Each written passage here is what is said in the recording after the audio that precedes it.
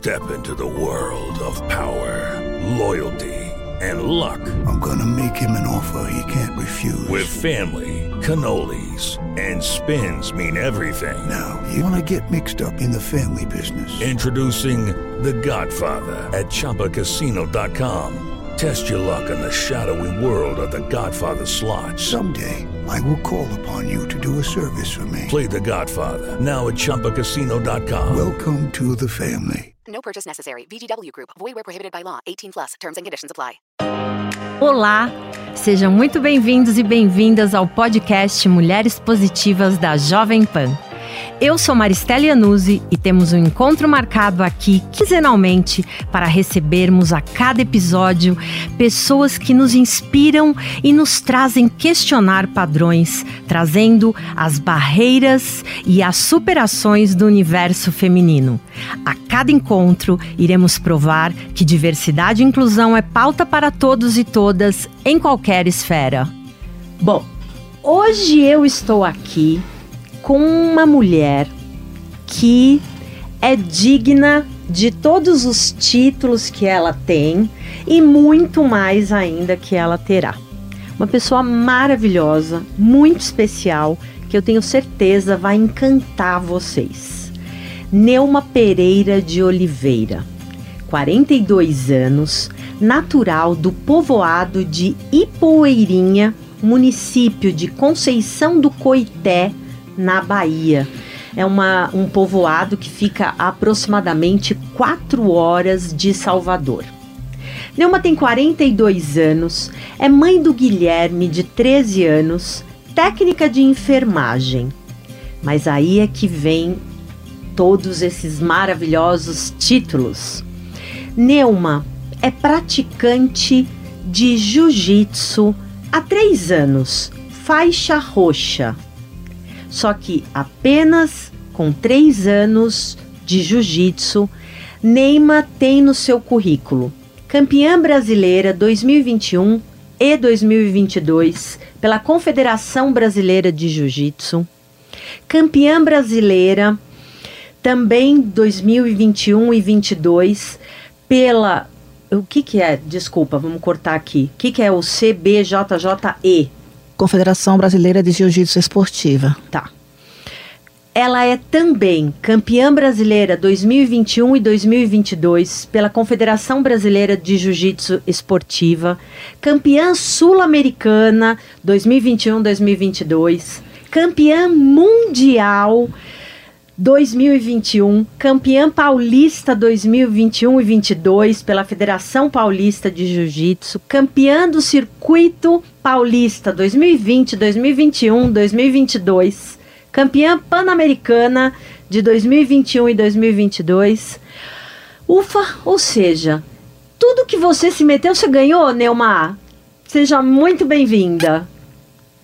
Neuma, eu queria que você contasse pra gente, antes de eu começar a entender um pouco dessa sua história, queria que você me falasse quem é a Neuma na fila do pão. Olá, boa tarde, Maristela. É um prazer imenso estar aqui com você. Quem que é a Neuma? Eu sou uma mulher simples, uma mulher como outra qualquer. Dona do lar, sou mãe, gosto de sair com meu filho, gosto de ir no pesqueiro, pescar. Sou técnica de enfermagem. Hoje, atualmente, trabalho como autônoma para ter disponibilidade de horário para cuidar do meu filho, que foi diagnosticado com TDAH, que é o déficit de atenção e hiperatividade. Então, eu precisava acompanhá-lo nos estudos, na terapia e no dia a dia. E deu muito certo. Hoje eu falo que ele não tem o TDAH. E essa sou eu. Tenho as minhas amigas, gosto de conversar, sair, fazer compra. Sou uma pessoa normal. Muito bom.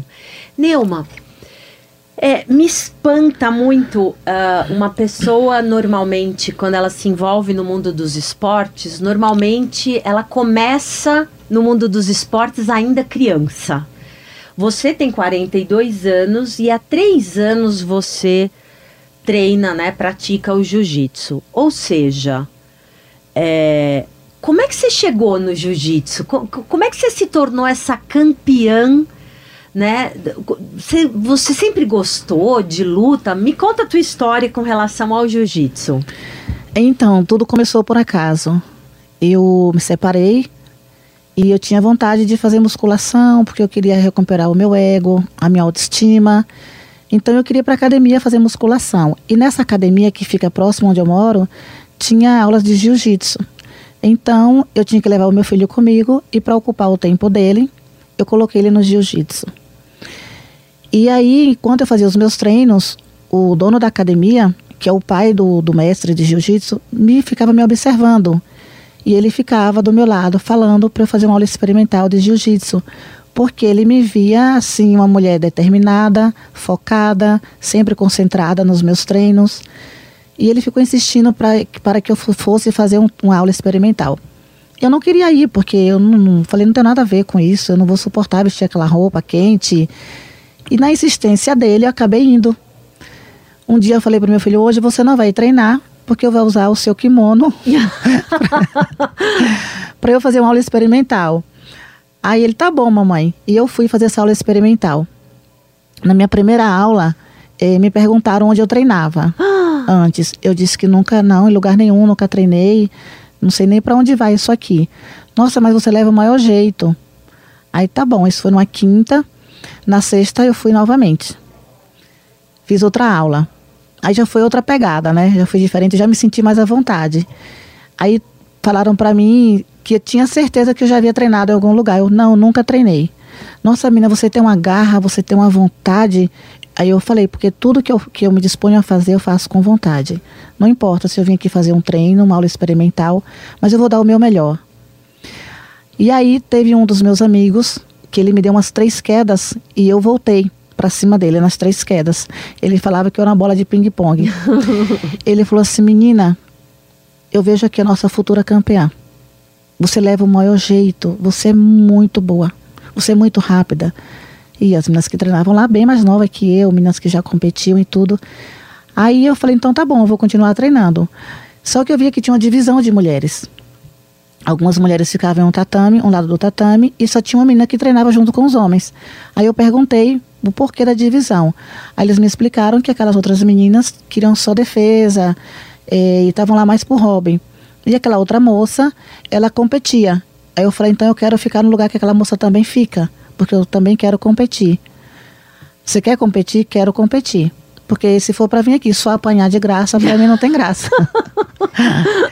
E aí eles disseram para mim, o meu professor, o professor Tibúcio, que dá aula lá, ele falou, você tem que vir todo dia. Que tinha aula todos os dias à noite. E eu trabalhava durante a semana de dia. E assim eu fiz. Durante 3 meses, eu ia todos os dias para a academia. Aí teve um campeonato interno. Naquele tempo nós éramos uma equipe G13. E eu me inscrevi nesse campeonato. Minha amiga me instruiu como que eu fazia para fazer inscrição e tudo. E eu vim aqui em Barueri. No dia da competição não tinha meninas no meu peso. E aí juntaram as categorias. Todos os pesos. E aí eu fiz 2 lutas. Eu tinha 3 meses. E as meninas já eram todas veteranas. E eu ganhei as 2 lutas, saí campeã. E aí pronto, eu peguei gosto. Eu falei, agora eu não paro mais. Agora eu vou colecionar título e o Brasil... São Paulo é pequeno e Brasil também. Isso aí. E tô até hoje. Fantástico. Não parei mais. Nunca mais parou. Nunca mais. E mesmo com todo esse sucesso, com todos esses resultados, você não consegue viver do jiu-jitsu? Não, eu não tenho patrocínio fixo. Eu tenho algumas pessoas que me ajudam. Como agora, esse ano eu fui disputar um mundial nos Estados Unidos. Teve um empresário que arcou com as despesas porque eu tentei fazer vaquinha online, não consegui. E algumas coisas eu tive que dividir, tive que parcelar no cartão dos outros, que eu também não tenho cartão. E assim, foi uma multidão de gente me ajudando para que eu pudesse realizar esse sonho. Mas assim, um patrocínio fixo eu não tenho. Agora, no início do ano, eu tenho um europeu. Tinha muita vontade de ir, mas não vou porque eu não tenho patrocínio. Não acredito. Eu não tenho. Que loucura. Isso é uma coisa que a gente precisa a todo tempo lutar, né? Lutar literalmente, porque patrocínios esportivos no nosso país não é algo a ser trabalhado no ritmo que deveria, e para mulheres ainda mais difícil, né, Neuma? Sim, e também na minha idade. Eu comecei com 39 anos e no começo logo já entrou a pandemia. Eu parei de treinar, voltei. Final de 2020 foi quando eu disputei o Paulista. Fiz as 2 etapas do Paulista, fui campeã em 2020 e estou aqui há 3 anos no jiu-jitsu. Com 9 meses de jiu, o meu mestre me graduou a faixa azul. Com 1 ano de faixa azul, ele me graduou a faixa roxa. Agora ele queria me dar marrom. Porém, eu teria que ficar mais 6 meses sem competir pela Federação Brasileira e eu não quero. Ah, entendi. Aí estamos no sonho que eu vou conseguir um patrocínio para voltar nos Estados Unidos, lutar o Mundial novamente. Eu fui prejudicada esse ano, mas no próximo eu não serei. E aí eu mudo de faixa. Que legal. E se alguém quiser te ajudar aí com patrocínio, como é que entra em contato com você? É só passar o número do meu celular. Tem o meu Instagram. Qual que é teu Instagram? É Neuma BJJ. Neuma BJJ. BJJ. Neuma BJJ. É o Instagram da Neuma. Aí, ó, quem tiver uma empresa aí que quiser mostrar o quanto uma mulher literalmente lutadora pode ser vencedora, tá convidado aí a conhecer a Neuma. Neuma, como é a vida de uma mulher, hoje mãe solo, né? Porque você é divorciada, negra, né? Técnica de enfermagem que hoje também luta, né? Como foi a vida da Neuma nesse sentido? Você, aproveitando, né, que nós estamos ainda no mês, né, da consciência negra, sabendo o quanto o nosso país, apesar de nós termos mais de 50% da população parda ou preta, ainda nós somos um país extremamente racista. Você já sofreu racismo? Como é que você administra isso hoje? Porque se quisesse ir pela força, né, tava tudo resolvido, mas a gente sabe que não pode. Então, como é que você lidou e lida com isso, Neuma? Eu já sofri muito racismo na minha profissão. Em 2006, eu vim morar aqui em São Paulo.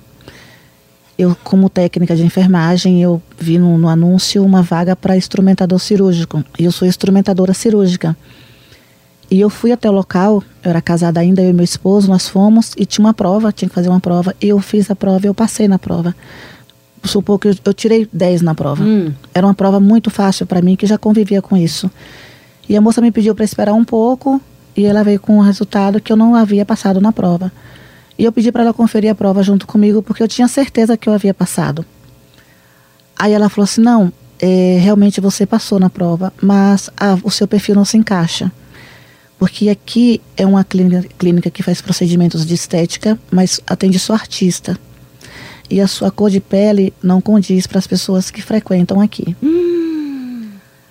Nossa, é assim...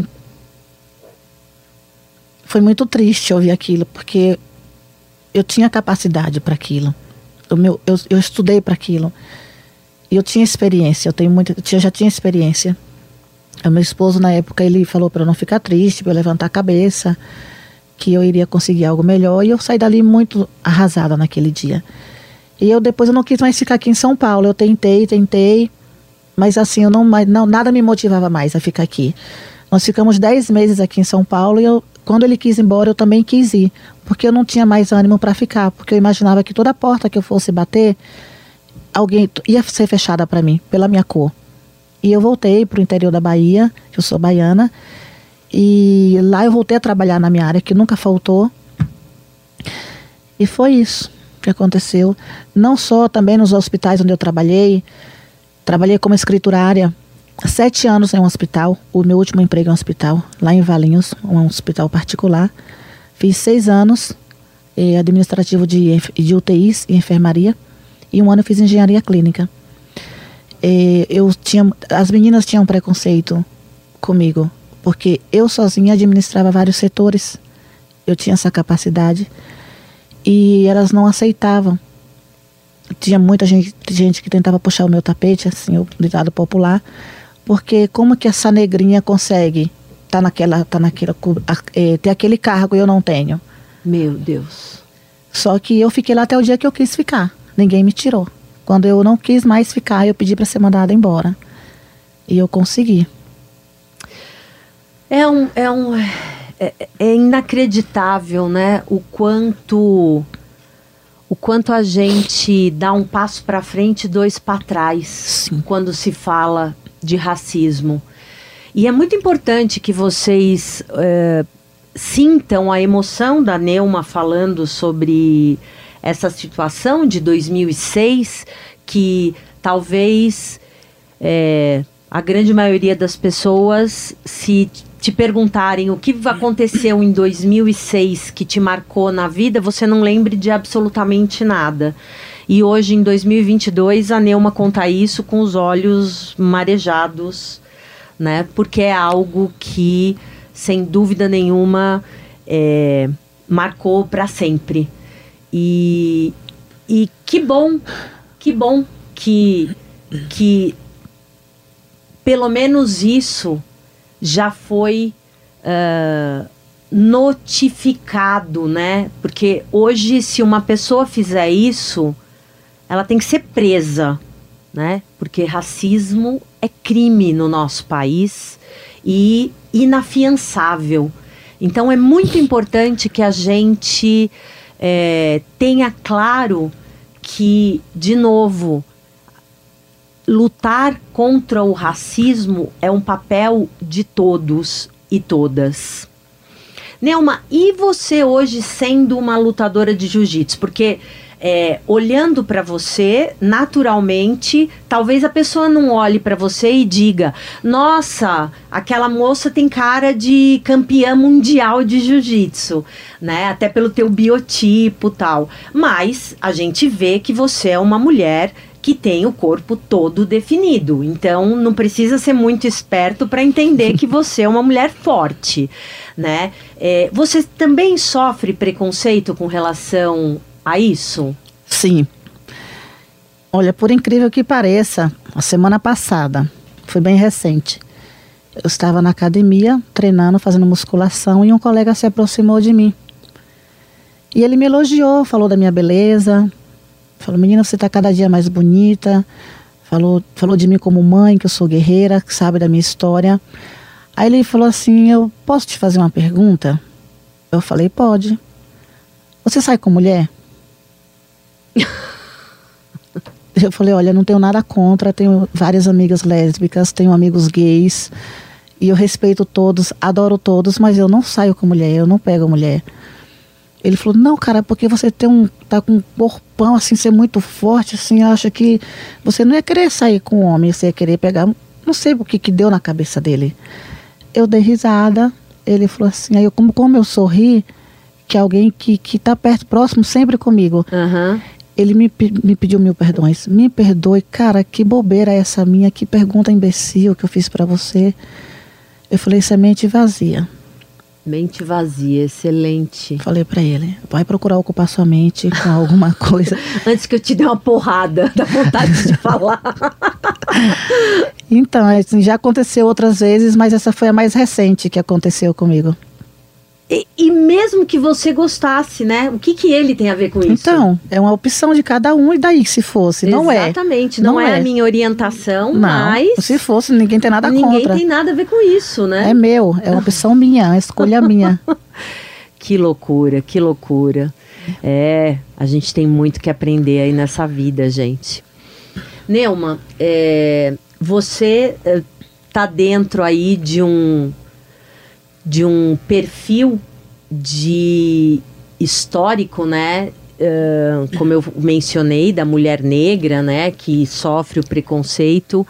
E você também comentou, quando nós nos conhecemos, inclusive, que você tinha sido vítima de violência doméstica. E no Dia da Consciência Negra, né? No caso que foi ontem, né, no dia 20 de novembro, nós temos a data, né, que também inicia no Brasil os 21 dias pelo fim da violência contra a mulher e meninas, né, da violência doméstica e do assédio. Eu queria que você contasse um pouquinho dessa experiência tão difícil e dura, no sentido de alertar, né, de ajudar, de acolher outras mulheres que estejam passando por uma situação similar à que você viveu, para que essas mulheres tenham a oportunidade de ter uma vida melhor como a que você tem hoje. Bom, vou começar do começo. Eu conheci o meu ex-marido 5 meses após ter finalizado um relacionamento de quase 7 anos. Um relacionamento onde eu também sofri violência doméstica. A gente discutia e ele vinha para cima. Terminei esse relacionamento e conheci o meu ex-marido. Em pouco tempo ele me pediu em casamento. Vou até falar o tempo, porque isso acontece muito hoje. 15 dias ele me pediu em namoro. Nesses 15 dias ele me pediu em casamento. E nós fomos morar junto. Moramos junto durante 1 ano. Em 1 ano não aconteceu nada. Depois de 1 ano nós nos casamos mesmo. Só que antes de casar com ele, uma moça que tinha sido noiva dele, que era uma amiga minha, só que eu não sabia que ele era a mesma pessoa, procurou os meus pais para falar que não aceitasse o nosso relacionamento porque ele era violento. E os meus pais me alertaram e eu fiz vista grossa, porque estava apaixonada. Não acreditou? Não acreditei. Ele não foi bom para ela, mas para mim é diferente. Ele não é isso. E fiquei com ele 1 ano e nunca aconteceu nada. Nunca aconteceu nada, então, se amanhã ele mudar de comportamento, eu finalizo. Mas não foi isso que aconteceu.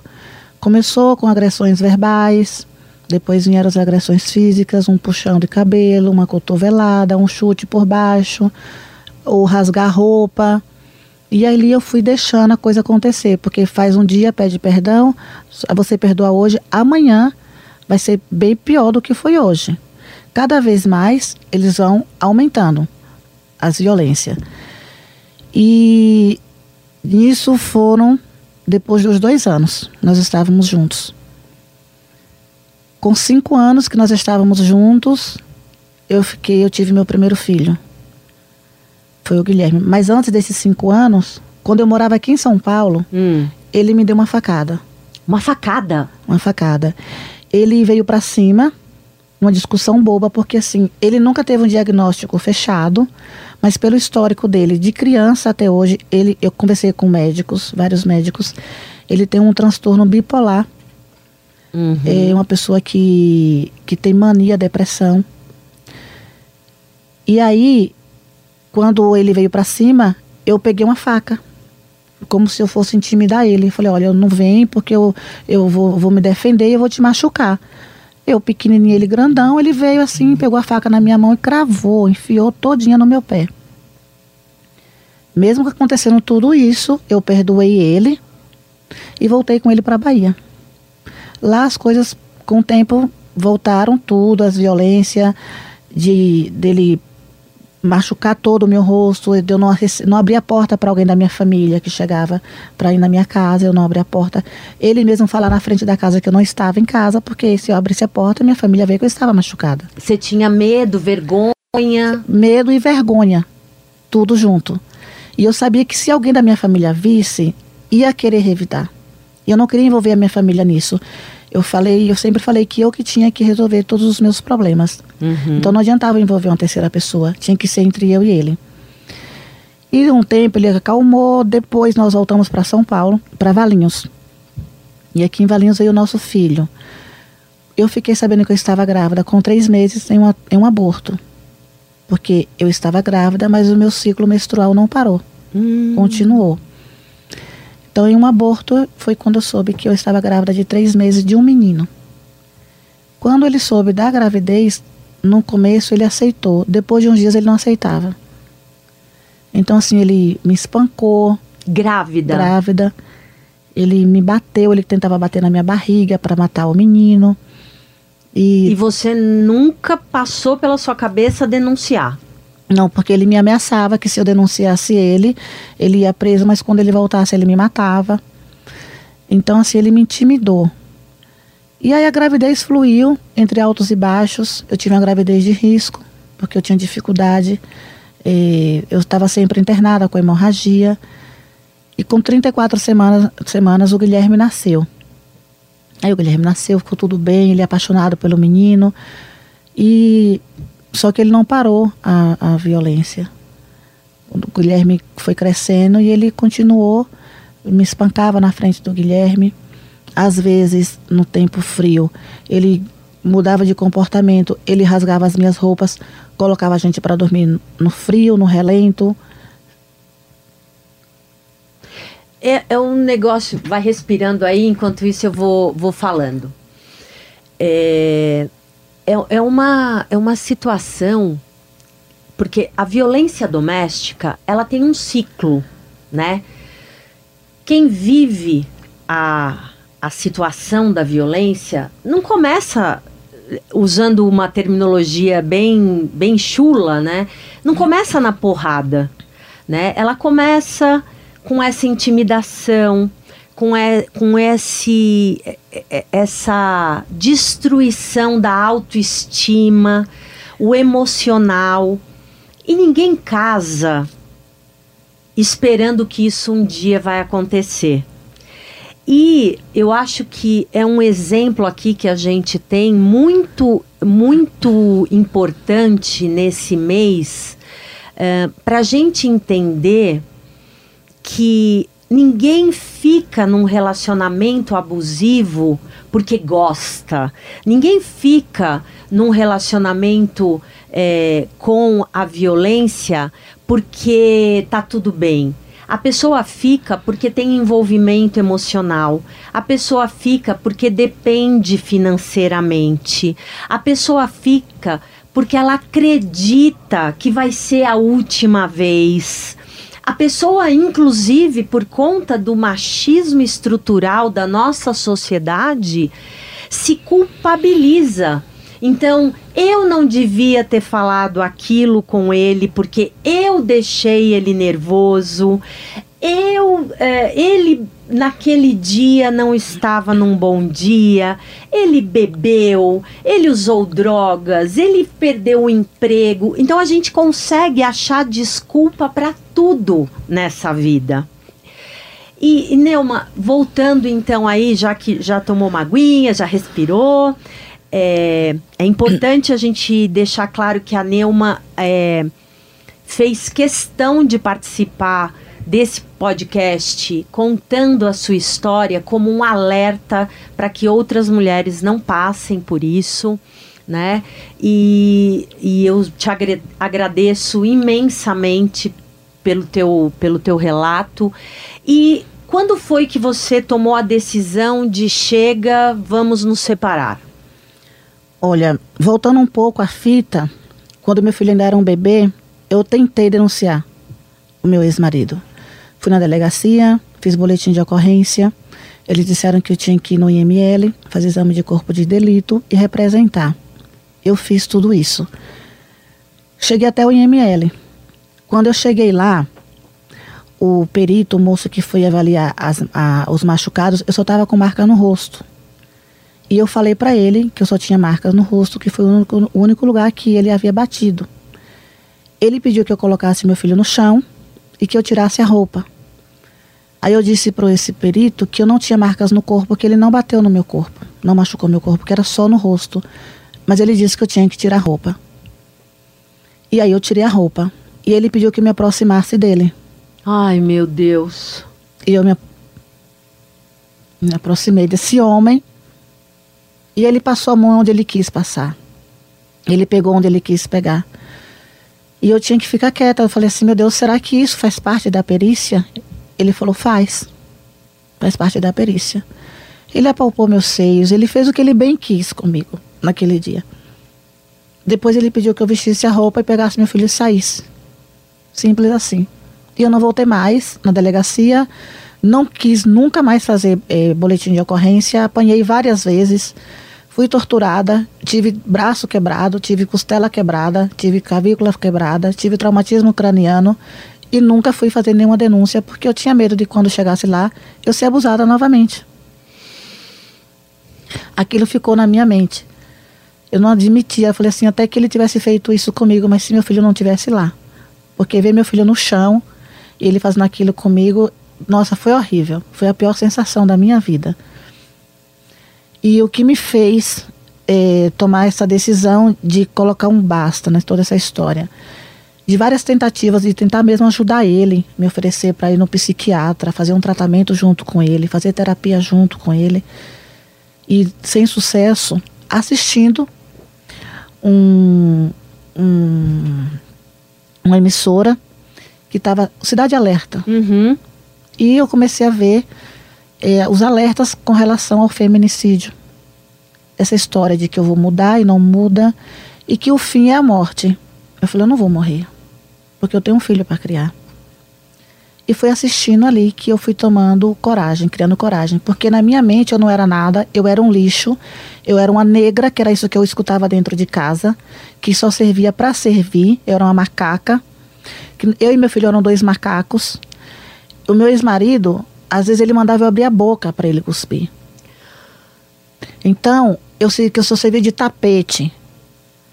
Depois ele falava que não lembrava as coisas que ele falava, que ele fazia, mas eu passei por tudo isso.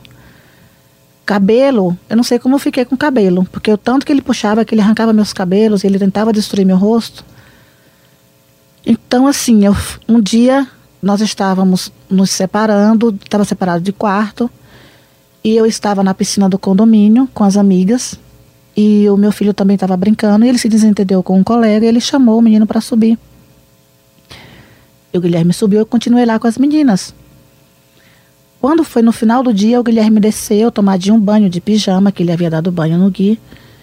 E ele falou, mamãe, olha o que o papai fez comigo. E ele ergueu a camisa.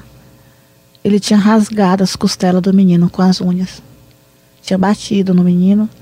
Aí eu subi, aí eu perguntei pra ele por que ele tinha feito aquilo. Ele falou, não foi que eu fiz de propósito. Eu fui pegar ele, que eu tava com raiva, porque ele tinha brigado lá embaixo. Eu falei, mas não foi uma briga. Até o pai do menino falou pra você que foi uma coisinha de criança. E que eles brincam juntos. Não era motivo pra você bater no menino ou colocar de castigo. Olha o que você fez, você tirou sangue dele. Aí ele falou, tirei. E agora eu vou tirar de você. Eu falei, então vai ser a última vez que tu vai tirar. Porque se eu ficar viva, tu vai ser preso. E ele veio pra cima. E no dia seguinte ele me bateu. No dia seguinte fui na delegacia, novamente, da mulher. Fiz boletim de ocorrência. Falei para a delegada que eu não queria ser abusada. Que eu queria proteção. Porque eu tinha sido abusada da última vez. Ela falou, perguntou o ano. Ela falou, não é mais a mesma equipe, pode ir tranquila. Vai um policial com você, se você quiser. Ou seu advogado, se você quiser. Vai entrar todo mundo na sala e ninguém nunca mais vai tocar em você. E eu cheguei lá, ninguém foi comigo. Falei, não precisa. Quando eu cheguei lá para fazer a perícia, eu falei, olha, eu vim fazer uma perícia, mas eu não quero ser abusada. Aí o moço ficou assustado olhando para mim. Aí eu falei, porque no ano X, 2012, eu vim aqui, 2012, eu acho que foi antes, e o perito abusou de mim. Aí o cara ficou assim, eu falei, mas eu quero que você faça a minha perícia, tá? Aí ele olhou, fez a perícia, mas o homem... bem rápido, assim, foi uma coisa bem rápida. Acho que ele ficou assustado. Eu fui mandar essa mulher embora. E foi isso que eu fiz. E a gente se separou em 2016. Depois ele voltou para casa. Porque eu entrei com medidas protetivas. 40 dias, eu pedi que essa medida fosse prolongada até resolver a situação. Não prolongaram, não prorrogaram. E com 40 dias ele voltou para casa porque ele não nos ameaçou, não fez nada. E ele chorou, pediu para voltar, que queria ficar perto do filho. Voltou para perto do filho, mas eu não queria mais ter contato nenhum com ele. Mas mesmo assim eu era forçada. Eu era obrigada a ceder para ele. E nessas tentativas íntimas, eu fiquei grávida de uma menina. E mais uma vez eu fiquei sabendo com 3 meses. Aí você fala, mas como ela sabe? Não tinha nada. Foi uma gravidez assim que foi até assim foi inacreditável para os médicos, algo assim extraordinário, vamos supor, porque eu fiz vários exames e não constatou que eu estava grávida, e um teste de farmácia foi que eu confirmei minha gravidez. E quando eu falei para ele que eu estava grávida, mais uma vez... Ele enlouqueceu. Ele enlouqueceu. Ele colocou o Guilherme para dormir e falou assim, olha, você tá achando que eu voltei para casa porque eu queria vocês estão enganados. Eu voltei para não dividir os bens que nós temos, que era quase nada. E você vai tirar essa criança porque eu não vou ser pai de outro macaco. Meu Deus. Eu falei, não, você pode ir embora, que eu vou criar meus filhos. Eu também não pedi para ficar grávida, porque eu não queria. Mas já que veio, será bem-vinda. Mas eu perdi a menina com 5 meses. Ele fez remédio abortivo e tudo, mas eu não tomei. Eu perdi porque eu tenho dificuldade mesmo. E quando eu perdi a menina, eu mandei ele embora. Ele disse que não ia, eu falei, você vai. Você tem que ir, saia com suas próprias pernas, senão você vai sair daqui algemado. Mais uma vez ele veio para me bater. Falei, então você bate e some, porque se tu ficar aqui, tu vai preso. E aí ele foi embora. E até hoje. Isso foi em 2017 que nós nos separamos. Nosso divórcio saiu faz pouco tempo. E de lá pra cá a gente não teve mais contato. Ele mora próximo. O contato dele com o filho é muito pouco. Agora que ele está se reaproximando mais uma vez do filho. Porque ele ficava naquele efeito de sanfona, procurava, se afastava. E o Guilherme mesmo quis se afastar dele. Agora ele me procurou faz pouco tempo, acho que em 6 anos. Para ser sincera, sábado eu falei com ele. Nesse sábado. Ele disse que queria se reaproximar do filho, que eu era a única pessoa que podia fazer isso. Porque ele casou com outra mulher, tem outro filho. Ele tem um filho autista.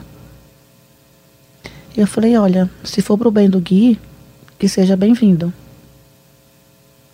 E é isso, eles saíram ontem, ficaram juntos, e o Guilherme fica muito feliz de estar com o pai.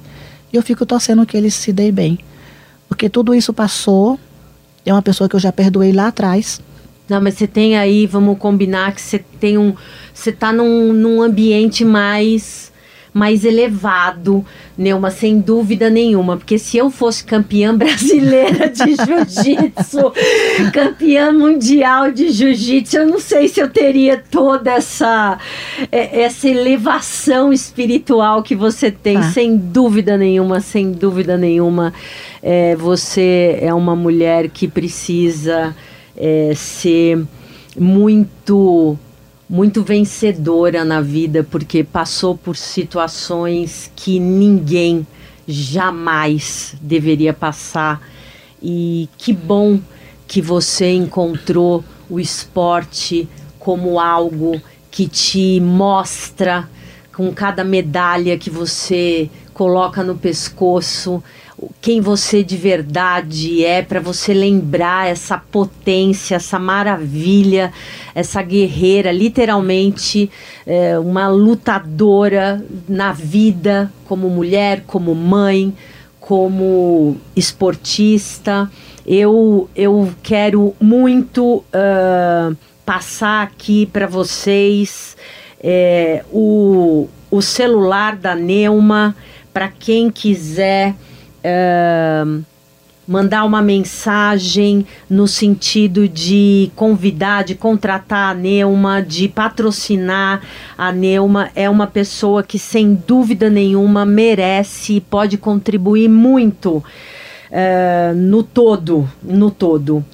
O DDD é 19, o telefone é 982796120. E o Instagram da Neuma é Neuma BJJ. Neuma BJJ. Então, e quem também não conseguir falar com a Neuma, pode falar comigo, que eu faço a ponte com muito, muito, muito prazer. Neuma, todo o sucesso do mundo para você. Obrigada pela oportunidade de você ter essa bondade de contar a sua história para que outras mulheres se encorajem e não precisem passar por tudo que você passou.